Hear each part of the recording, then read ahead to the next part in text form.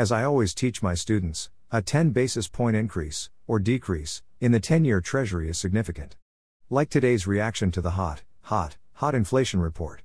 Remember, the most recent Atlanta Fed PNOW for Q2 has plunged to 0.9%.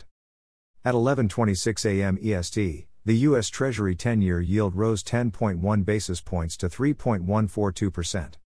But much of Europe is rising over 10 bits per second today as well. Stocks? The Nasdaq index is down -3.30% on Fed tightening signals. The FTSE MIB, Italy, is down almost 5%. Commodities? WTI crude oil is down -2% today.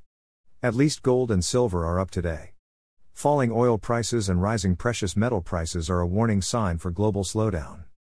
Let's just hope that the Fed doesn't overreact to inflation like they did with COVID stimulus.